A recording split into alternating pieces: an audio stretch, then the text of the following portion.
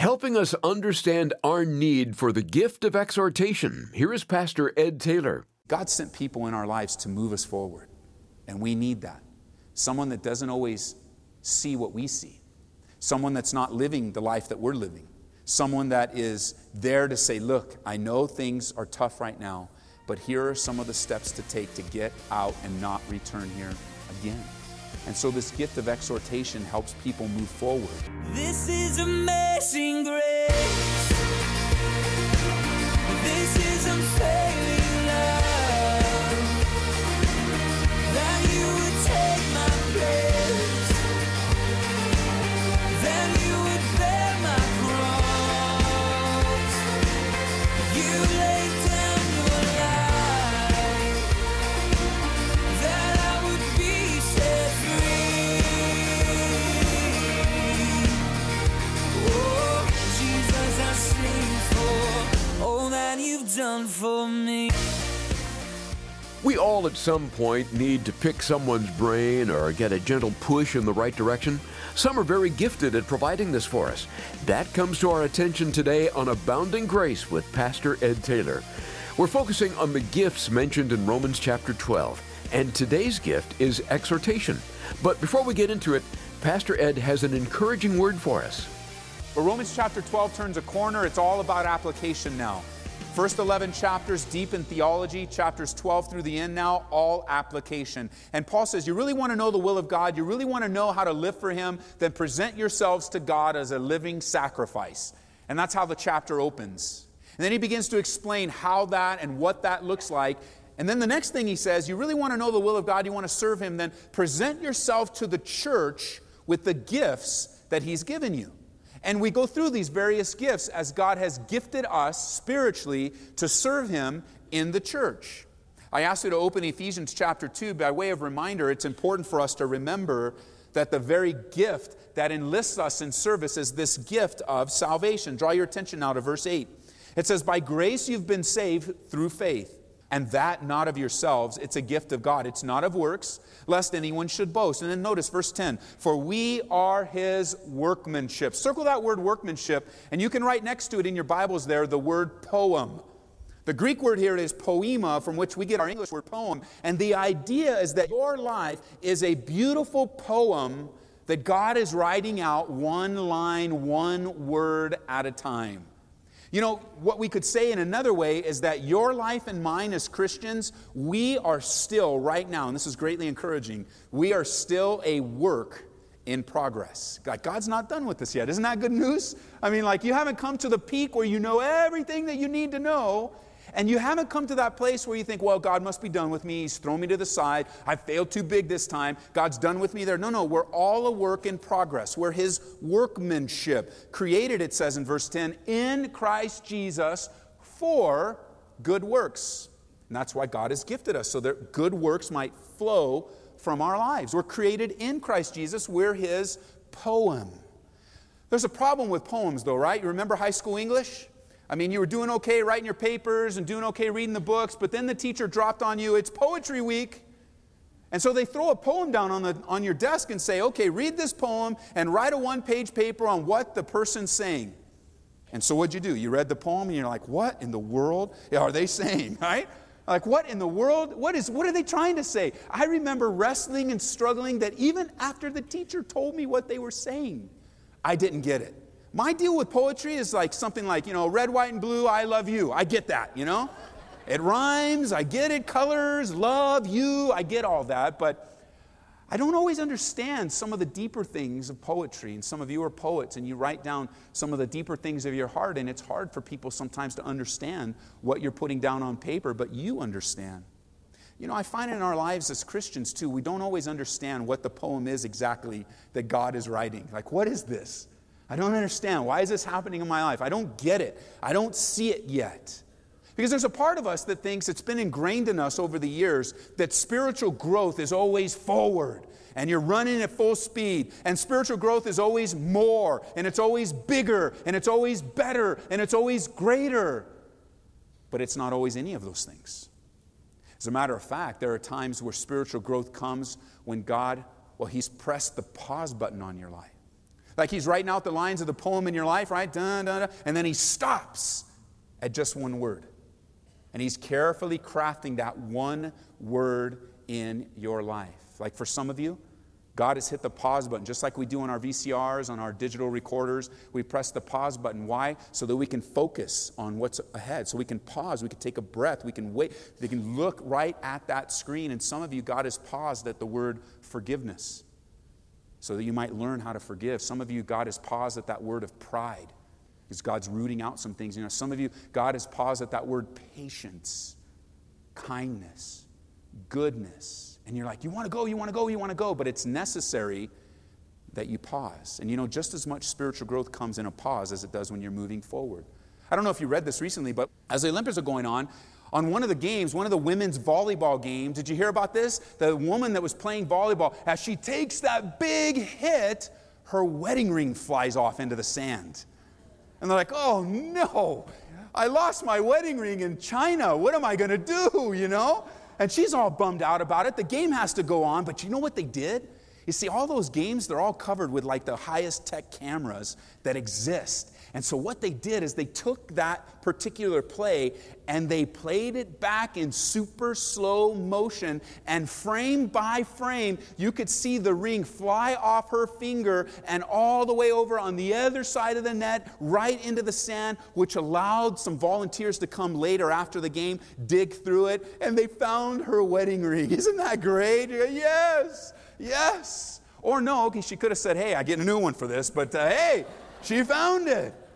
And there are times in our lives, and that God, as we are His workmanship, that God is dealing with us super slow motion, frame by frame by frame, so that in the process of God putting a pause in your life, you're learning and I'm learning what it is that God wants to teach us in this segment of life.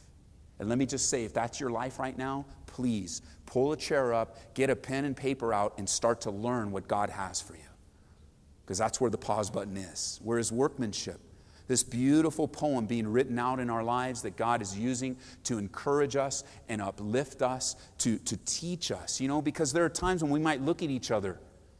Well, we might see each other's inconsistencies. We might see each other's failures and faults, both here in the church, and people might be looking at the church from the outside. And all they seem to see is all these inconsistencies, maybe a few hypocrisies. And they say, see, that's why I don't want to be a part of the church, because of that and this and that over there in your life. And you begin to use that as an opportunity. And they do see inconsistencies in our lives. We're not perfect. We are a work in progress. Now, that doesn't mean that we use that as an excuse, right? I'm a work in progress. I'm just going to be a jerk until the Lord works that out in my life. He's going to work the jerkness out of me. No, don't be a jerk. God doesn't need to work that out of your life. Just walk in the Spirit. Don't fulfill the lust of the flesh. So we're a work in progress isn't some slogan for a t-shirt or for some bumper sticker so we can make excuses for all of our bad behavior. No. But on the other side, it's a spiritual truth that says, God's not done. So as the inconsistencies arise and the hypocrisies show themselves, it's good to remind people. I know they see these things, but it's really, really good to remind people that the truth is, as bad as they see it now, it was much worse before we met Jesus Christ. Things were so much worse. Things were so much more difficult, more ugly.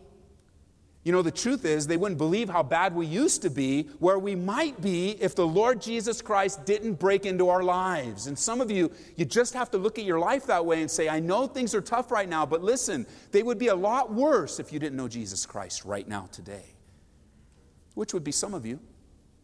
Some of you here today don't have a personal relationship with Jesus Christ. You really have never repented of your sins. You really just listen to the Bible studies. You don't leave with much. You don't understand much. And the reason is because you don't have a relationship with the God who created you. That's not to say that you're not a good person. You probably are. And that's not to say that you don't like God. You probably do. But see, being good and liking God aren't the paths for salvation. The path for salvation is to acknowledge your sin, repent from it, and accept Jesus Christ as your personal Savior, as a gift from God. To become that work in progress. Allow God to begin to work in you. When you begin to look at people and you say, that's not good, that's horrible, how could that believer do that? I can almost hear heaven echo. I can hear the voice of God. And He says, God looks down at us and says, they're not that bad considering who they could be if they didn't know me. I'm working on that. He's my son. I'm working on her. She's my daughter. And so knowing that God is working through you, it's good to be reminded. It's good to be encouraged as we turn to Romans chapter 12, that God has saved you for good works. And He's gifted you to accomplish those works in His power and in His strength. That God currently, right now, is working in you, believers, both to will and to do for His good pleasure. And oh, how encouraging it is as we look at these gifts one by one. We want to know what our gifts are. And we pick up in Romans chapter 12 and verse 6. As these wonderful spiritual gifts, he says, having then gifts differing according to the grace that's given to us, let us use them. If prophecy, let us prophesy in proportion to our faith. And a few weeks ago, we looked at that gift, and we defined prophecy as declaring the truth. And God has given some men and women in the church the supernatural ability to take God's word and cause it to shine in a person's life for a particular situation in a particular circumstance. Some of you have the gift of prophecy. You're supposed to go forward and prophesy in proportion to our faith. And we went through it in depth, looking at the difference between foretelling in the Old Testament sense of this gift and forthtelling in the New Testament sense of this gift. And if you weren't with us, grab these studies. They build on one another. Number 2, the next gift he mentions, he says in verse 7, the gift of ministry. And we also define this as the gift of service. Yes, the gift of serving. And he says, if you have this gift of ministry, then let us use it in our ministering. We define this as practicing the truth. And we learn that God has given some men and women in the church the supernatural ability to serve and serve and serve some more. They're just a blessed gift to the church. Then, the next gift is the gift of teaching. He who teaches in teaching. And we define this gift as explaining the truth.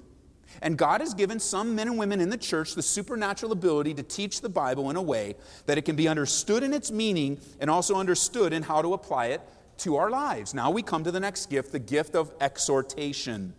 He says in verse 8, he who exhorts in exhortation. You can define this gift, for those of you that are taking notes, as applying the truth. We see prophecy declaring the truth, service practicing the truth, teaching, explaining the truth, the gift of exhortation now applying the truth. And next to the word exhort, you can circle, you can write these words by way of definition. The word exhort means to strengthen, it means to encourage, and it means to comfort.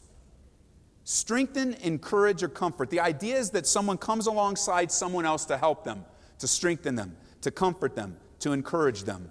And God has given some men and women in the church the supernatural ability to help people apply the truth of God's word in their everyday lives. They're able to say, this is what the Bible says, this is what it means, and this is what it looks like in your life. And so a lot of the gift of exhortation operates within the realm of one-on-one ministry, of biblical discipleship, biblical counseling, helping people grow in their faith. A lot of this gifting, that's how it comes out, where you're just ministering to people one-on-one in a small group, where this gift of exhortation comes out to apply the truth in particular areas. You can actually look at this gift as a gift of and a gifting in discipleship. Because if you've ever heard that word discipleship and discipler, what is a discipler? But someone who comes alongside another believer to help them grow, to help them understand the Bible. Sometimes you might hear the word discipler be referred to as a spiritual mentor.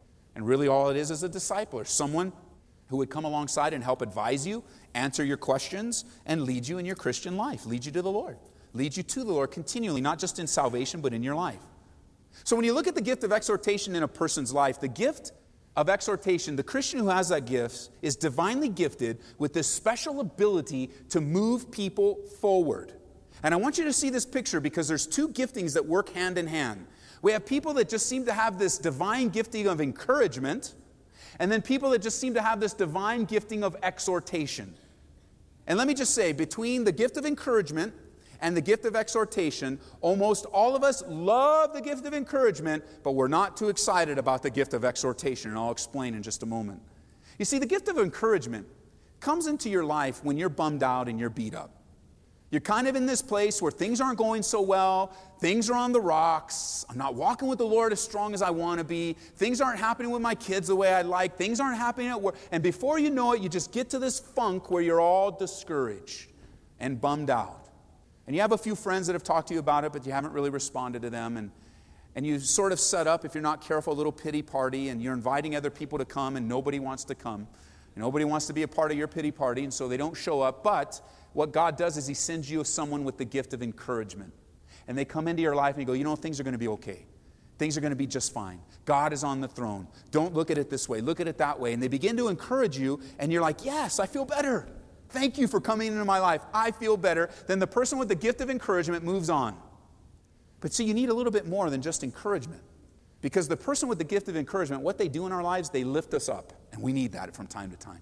We just need somebody to lift us up, somebody to tell us the good news, someone to remind us of the faithfulness of God and lift us up. But then God will send somebody with the gift of exhortation.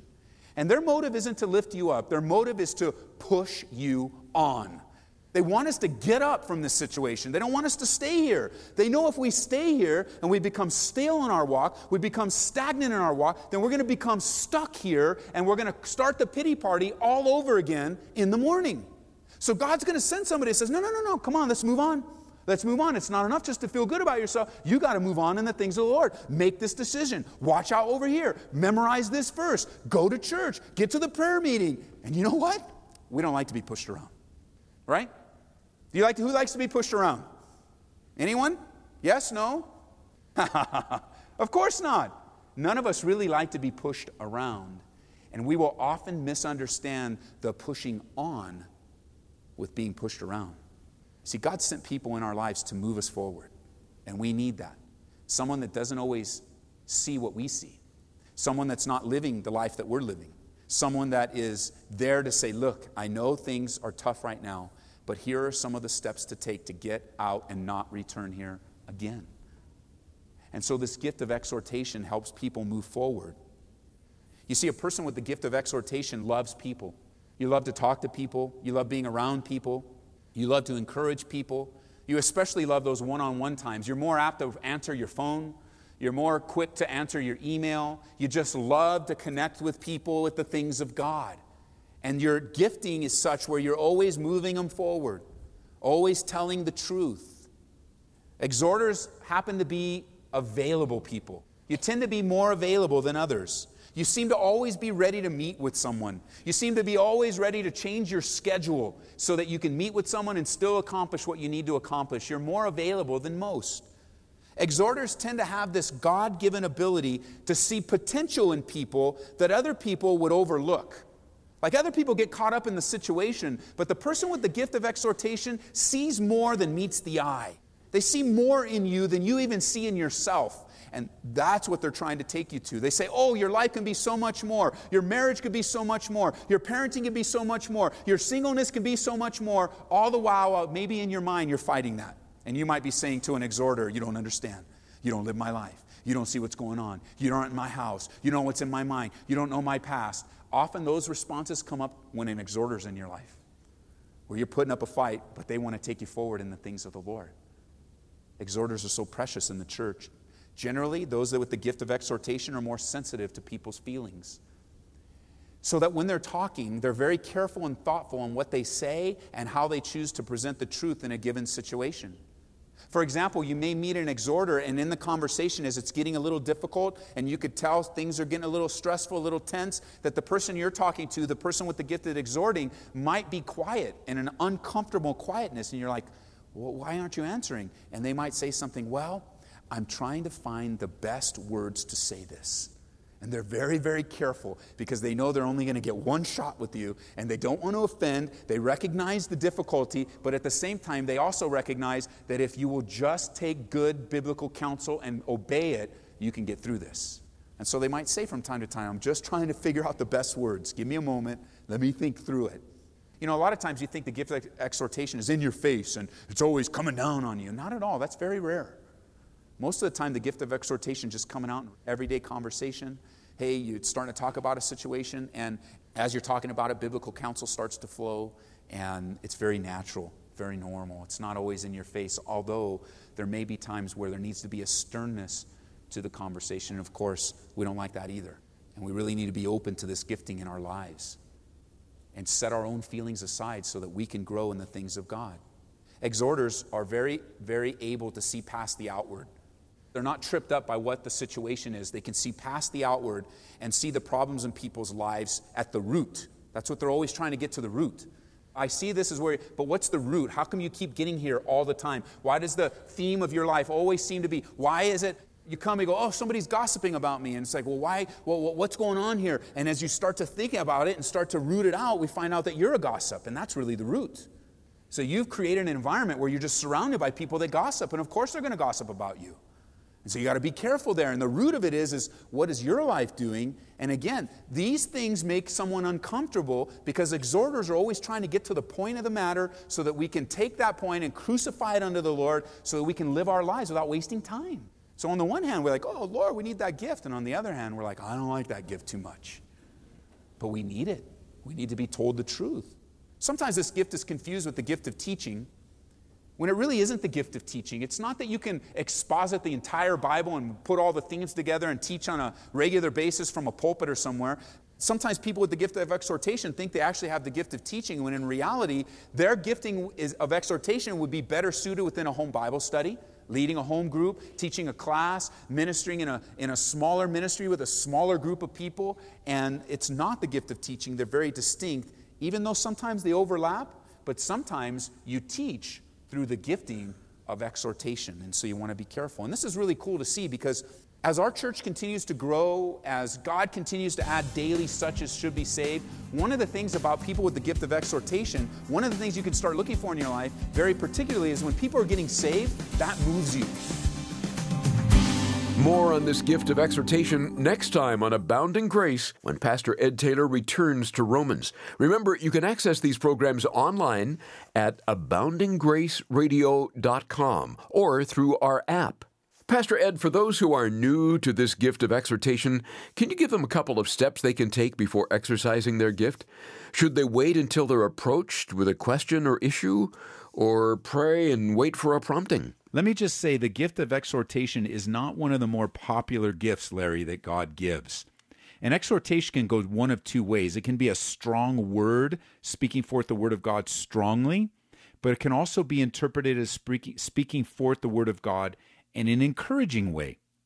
And so depending on what word God has given to you, here are a couple steps to take and to consider before you exercise that gift.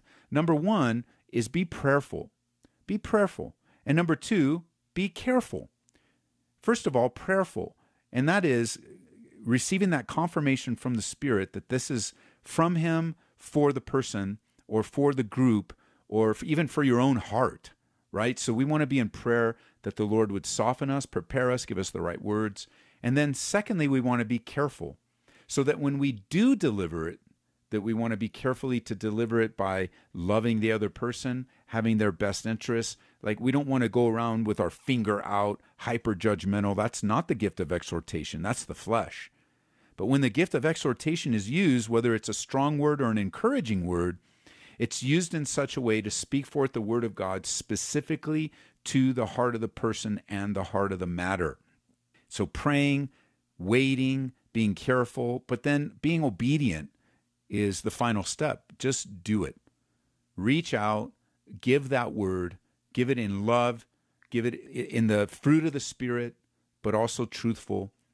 And I know it's not always popular. That's why people don't use it and why people don't covet the gift of exhortation. But even though it's not popular, it's always powerful and can cut right to the heart of the matter in a very quick way to free someone to do what God has called them to do. So good. That is very helpful. Thanks again, Pastor Ed.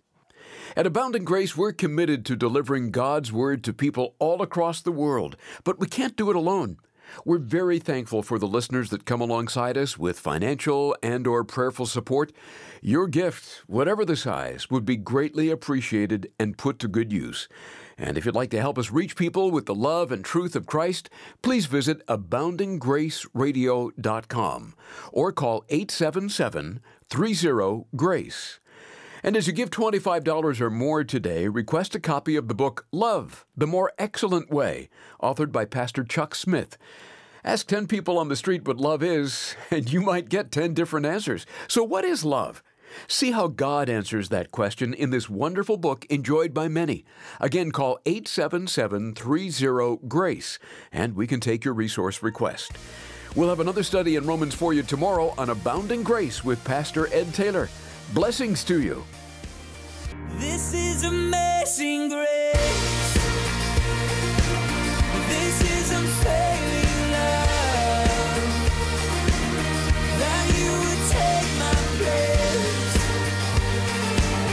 That you would bear my cross.